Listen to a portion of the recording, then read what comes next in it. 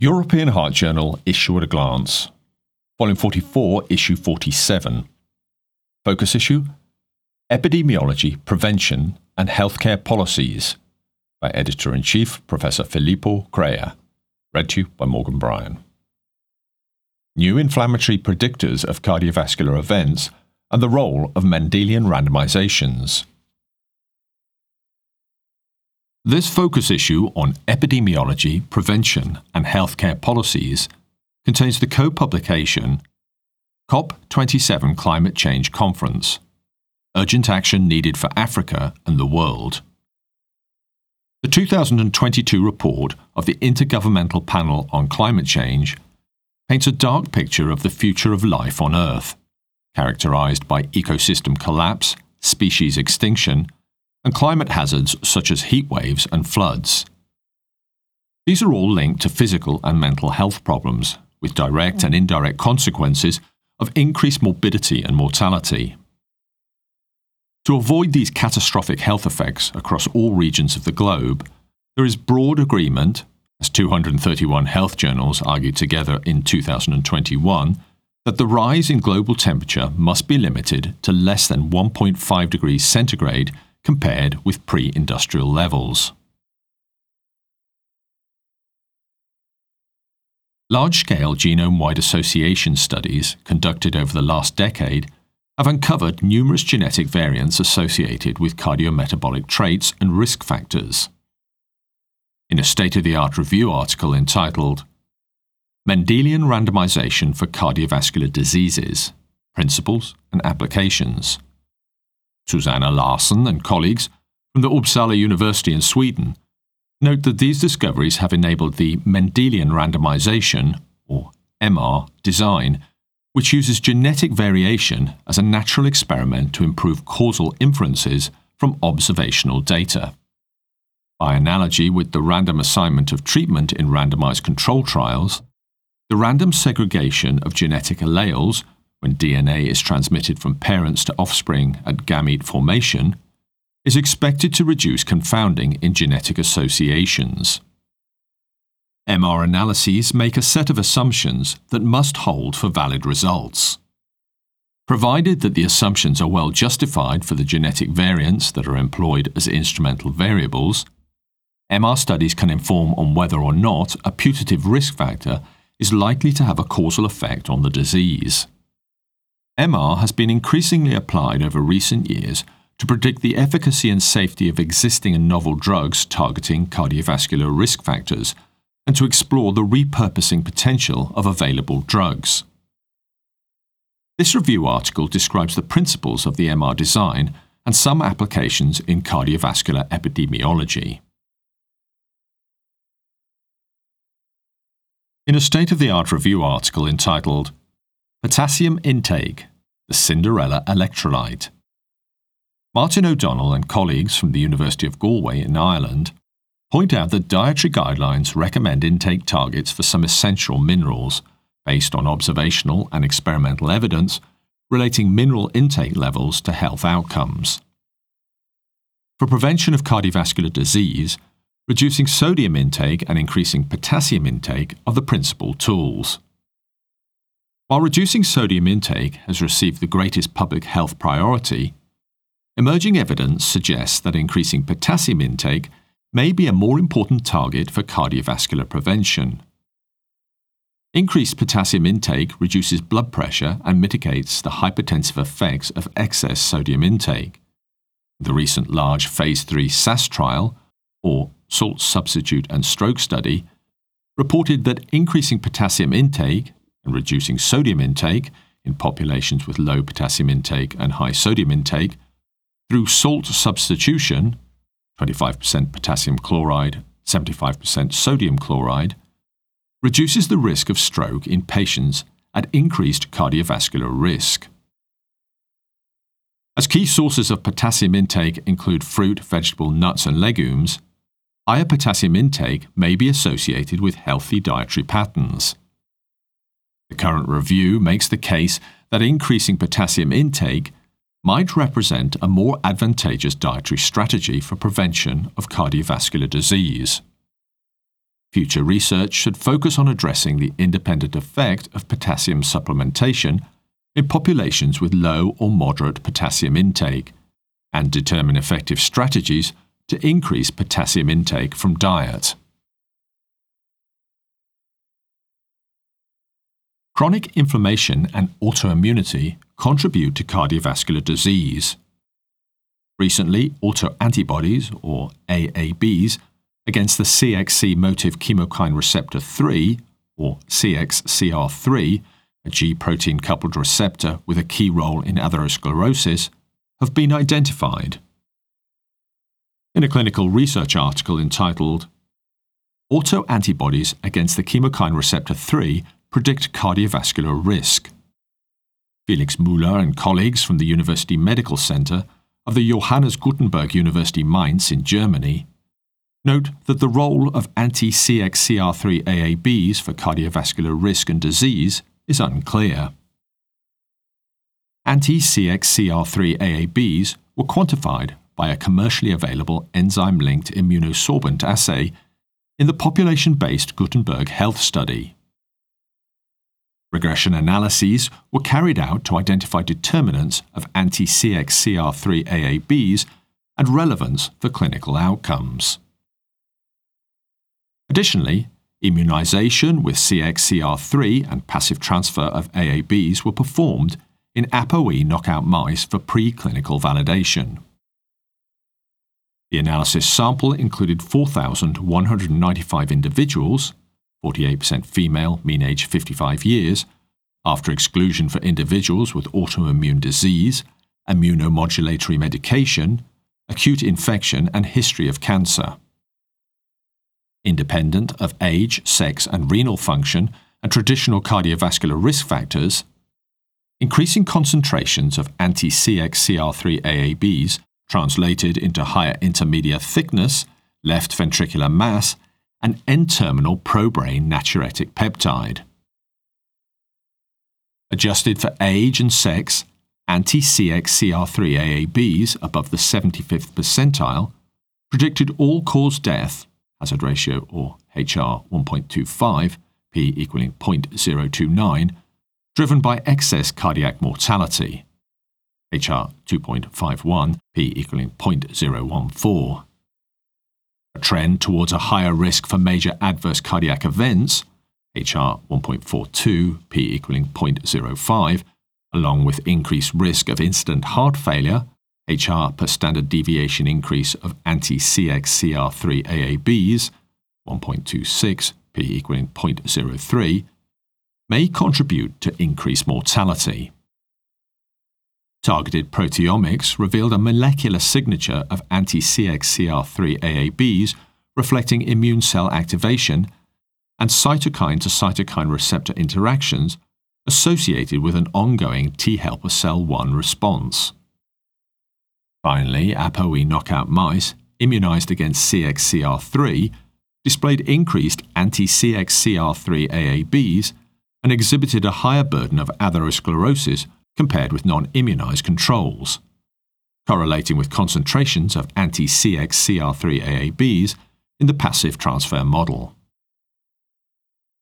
The authors conclude that in individuals free of autoimmune disease, anti-CXCR3 AABs were abundant, related to cardiovascular end organ damage, and predicted all-cause death as well as cardiac morbidity and mortality in conjunction with the acceleration of experimental atherosclerosis. The manuscript is accompanied by an editorial by Y. Hong Wilson Tang from the Cleveland Clinic in Ohio, USA. Tang highlights that while Müller et al. Provide excellent and promising data supporting the link between anti-CXCR3 AAB generation and adverse long-term cardiovascular consequences, the complex interpretations of such autoimmune processes underscore the challenge of navigating their therapeutic potential. Indeed, unraveling the intricate relationship between AABs against CXCR3 or other immune pathways and cardiovascular health holds the promise of unveiling novel mechanistic insights that can inform potentially new therapeutic avenues, albeit necessitating judicious considerations to strike the balance between benefit and risk. Anti-inflammatory trials have shown considerable benefit for cardiovascular disease. High neutrophil counts, an easily accessible inflammation biomarker, are associated with atherosclerosis in experimental studies.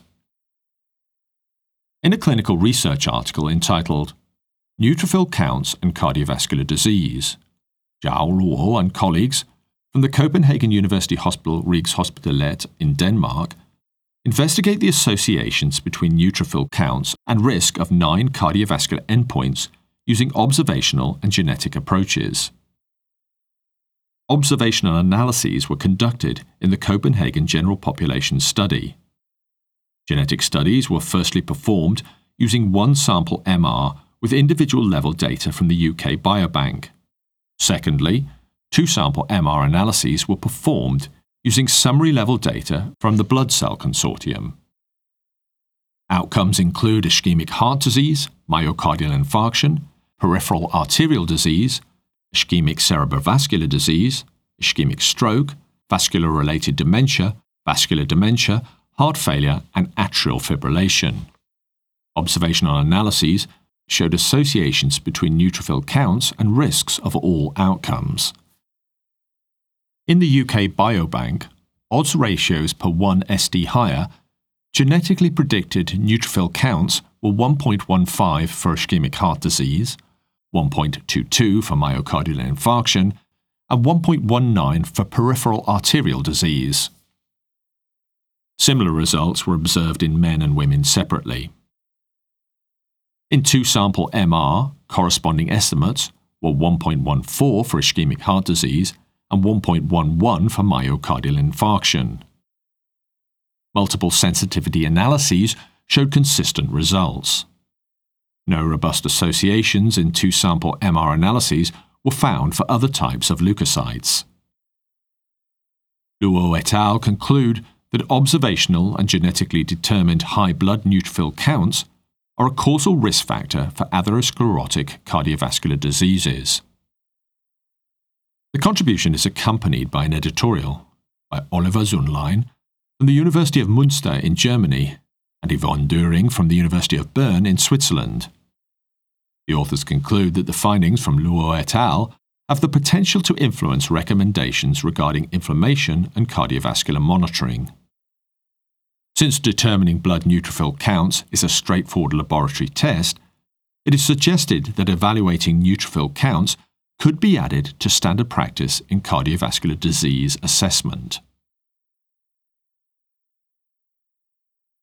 Evidence on the link between sleep patterns and cardiovascular disease in the community essentially relies on studies that investigated one single sleep pattern at one point in time.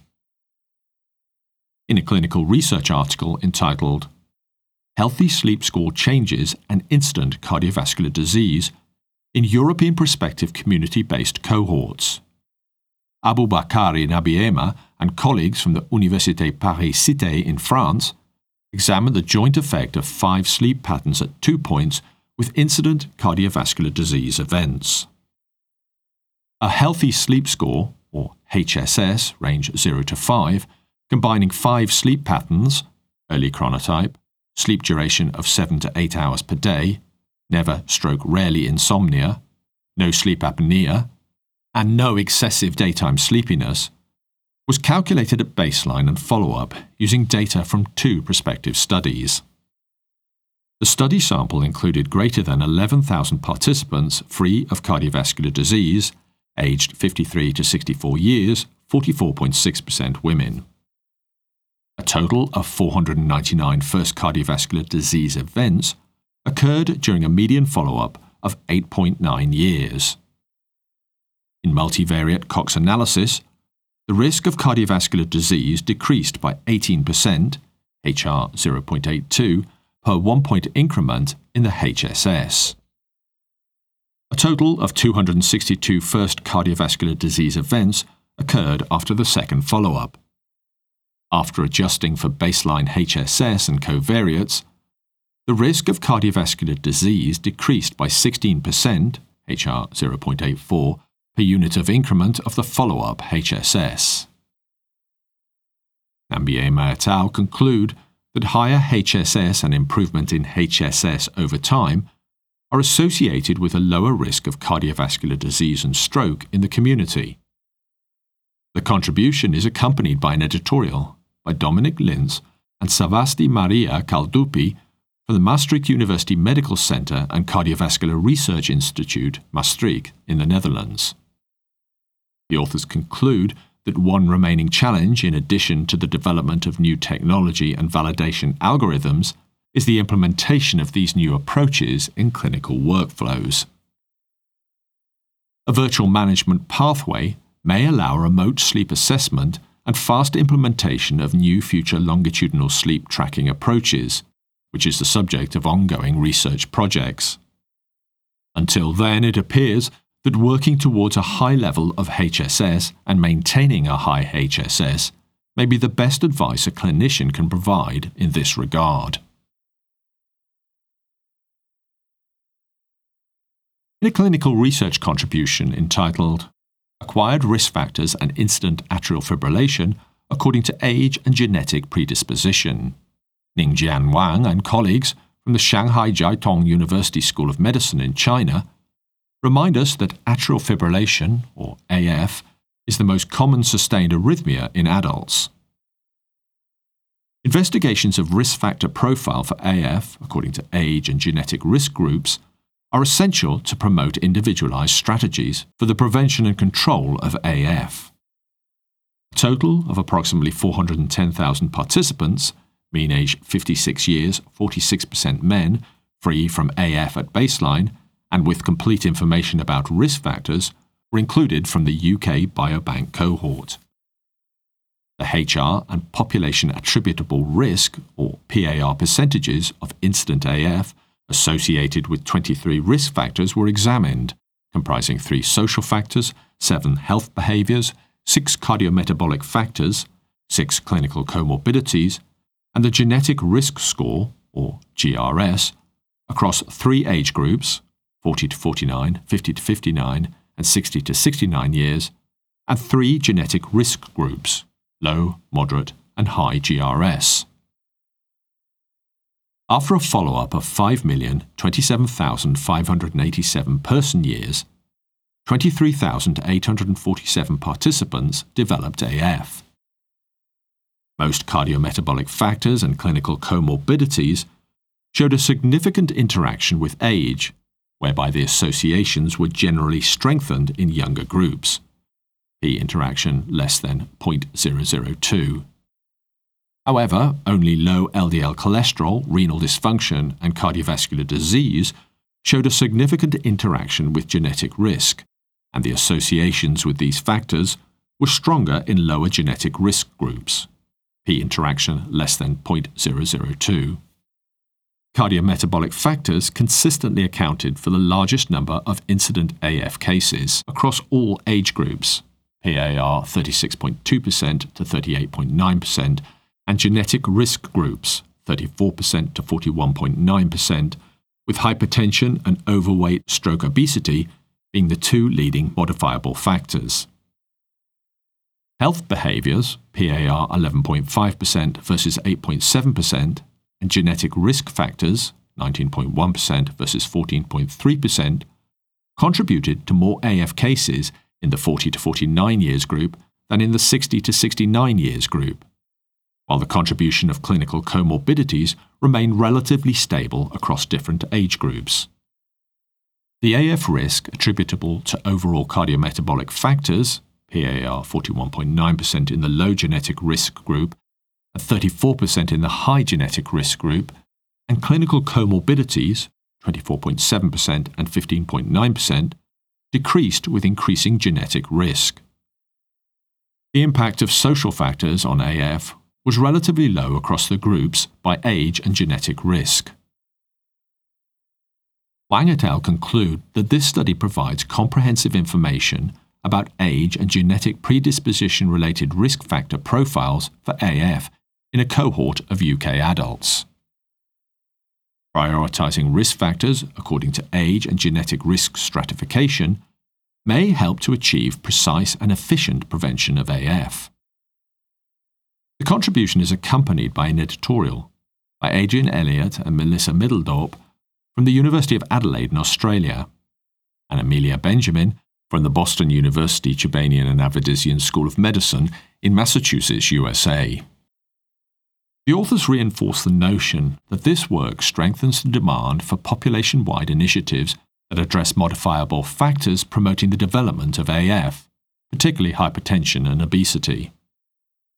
As with the second prevention of AF, which benefits from weight loss and aggressive risk factor reduction, the primary prevention of AF demands the prioritization of those factors most responsible for its development. The issue continues with a Rapid Communications article entitled Changes in Physical Activity and Incident Cardiovascular Events in Cancer Survivors by Hyok-hee Lee and colleagues from the Yonsei University College of Medicine in Korea.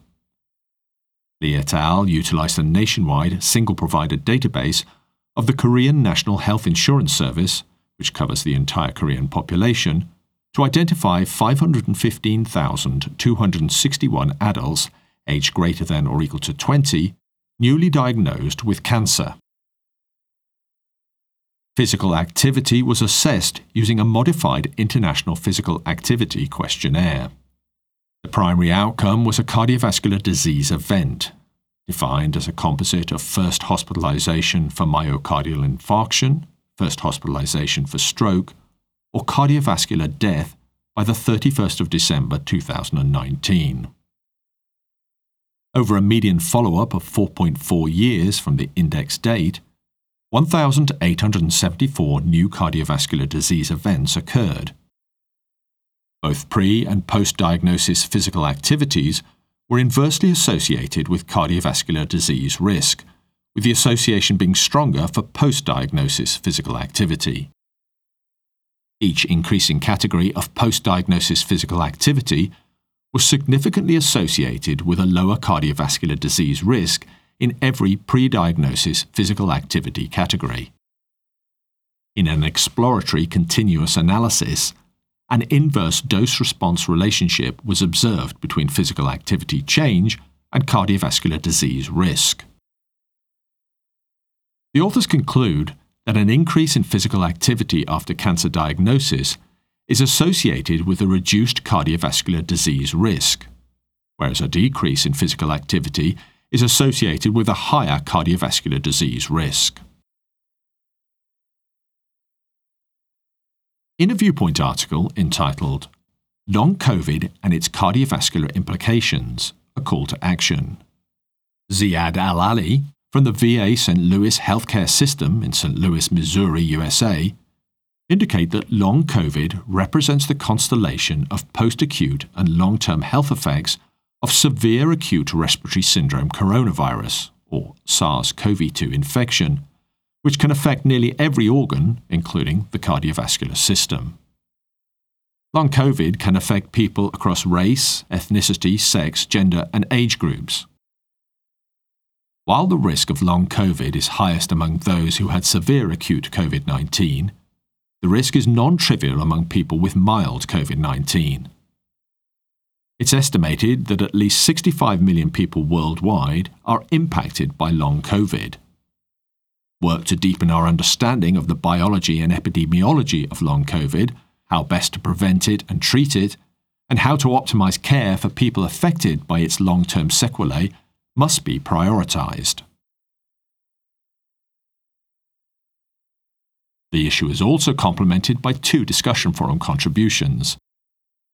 In a commentary entitled Early Identification of Esophageal Lesions After Atrial Fibrillation Ablation to Prevent Atrioesophageal Fistula, Mauricio Scanavaca, Esteban Rivarola, and Cristiano Pisani from the University of Sao Paulo Medical School in Brazil and colleagues comment on the recent publication, A Worldwide Survey on Incident Management and Prognosis of Esophageal Fistula Formation Following Atrial Fibrillation Catheter Ablation, the Potter AF Study, by Roland Richard Tilz from the University Hospital Schleswig-Holstein in Germany.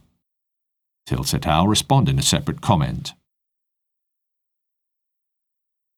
The editors hope that this issue of the European Heart Journal will be of interest to its listeners.